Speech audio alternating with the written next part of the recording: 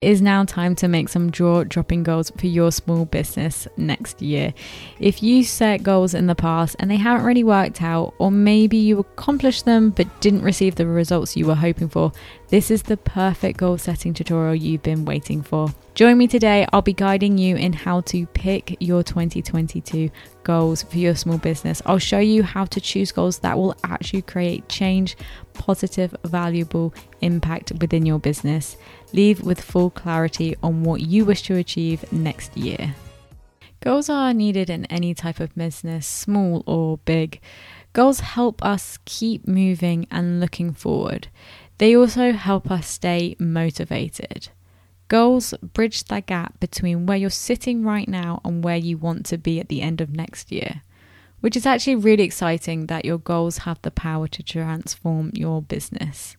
So there's a lot of importance on how to choose a goal.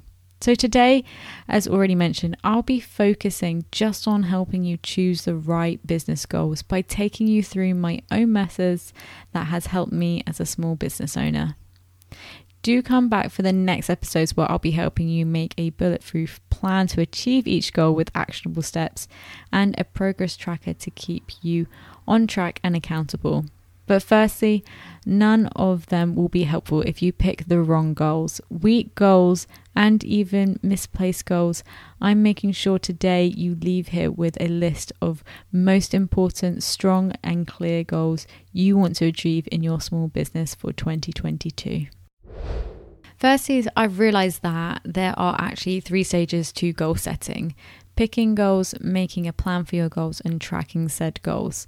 Before I wrote this script, I rolled through a lot of blog posts and online articles on goal setting, and I realized that they all try and cram all 3 goal setting phases into one blog post.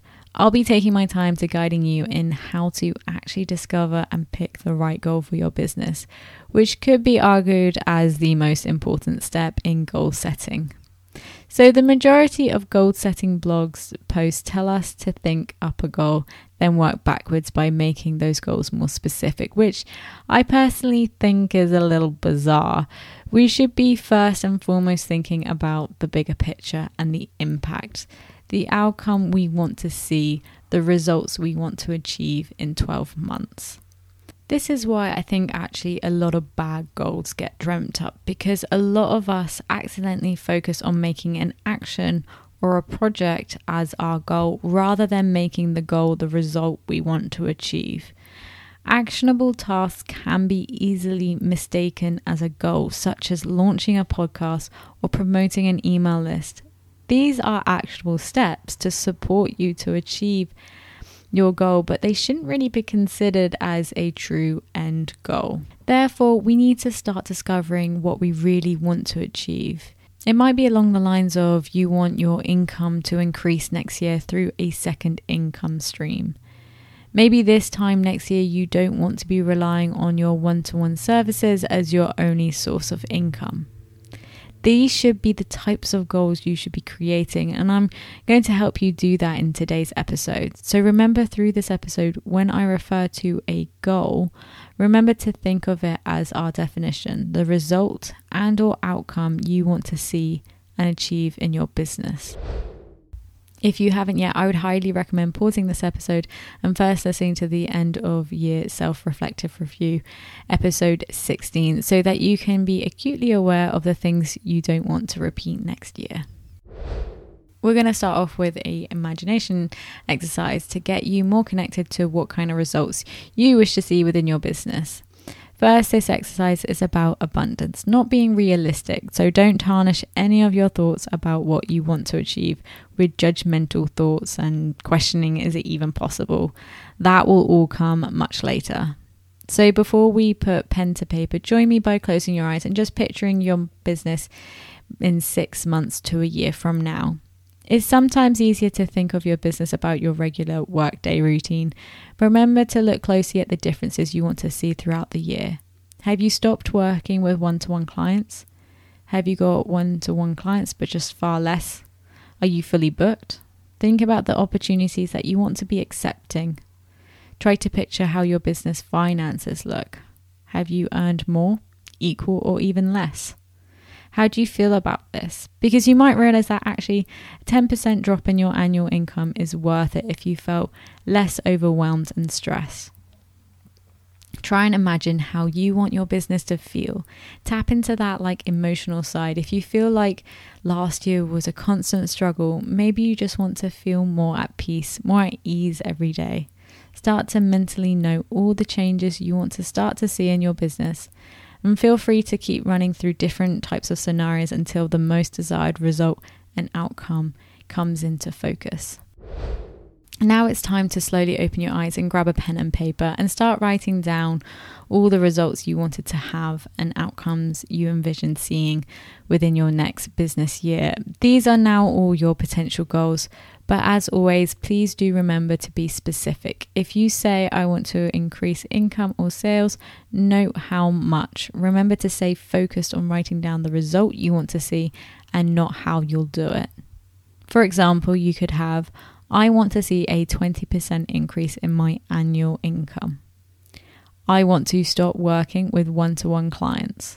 I want to see my handmade items gain double the amount of exposure.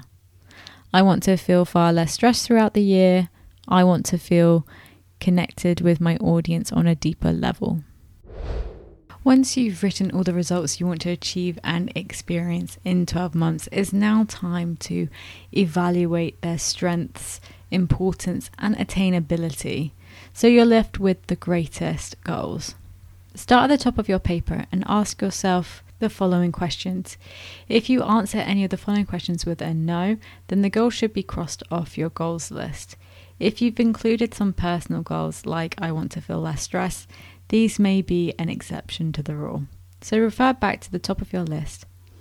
Do I personally believe that this goal is important? If it's a no, then it shouldn't really be on your goals list. Will this goal truly strengthen and improve my small business? Will this goal be just as significant to me now as it is in 6 months from now? Will this goal actually create the type of change I want to see and experience within my business? If I accomplish this goal, will it improve my lifestyle? Is this goal realistically achievable within a year? If I could only achieve or accomplish this goal in 1 year, would it be enough? Once you've evaluated your goals list, you should be left with far less options and feel clearer about what goals are clearly more strong, important, and attainable. If you have more than 3 on your list still, you might need to repeat the evaluation questions and evaluate them a bit more harshly. I know that right now a year sounds like a heck of a long time, but take out weekends, holidays, admin days, client work days, etc. The time you have in that year can dwindle rather quickly. So I actually suggest you only have a maximum of 3 goals you want to achieve this time next year, but you can just have as little as 1 goal to achieve. Sometimes this can actually be more benefit to you. Instead of dividing up your time across 3 different goals, you can just devote all your time and energy into 1 goal all year round. Obviously, if you do choose 1 goal, make sure that it's one that won't be achieved in 4 weeks or less. I hope this episode has been a real eye-opener to why some goals aren't always good, or how tasks can actually sometimes be mistaken as goals.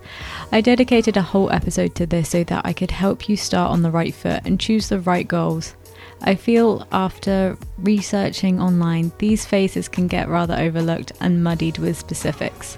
I'm also well aware as a small business owner, we can from time to time get a little caught up in what exactly project we want to start next or the next launch we want to do, rather than thinking about what we truly want to gain from it all.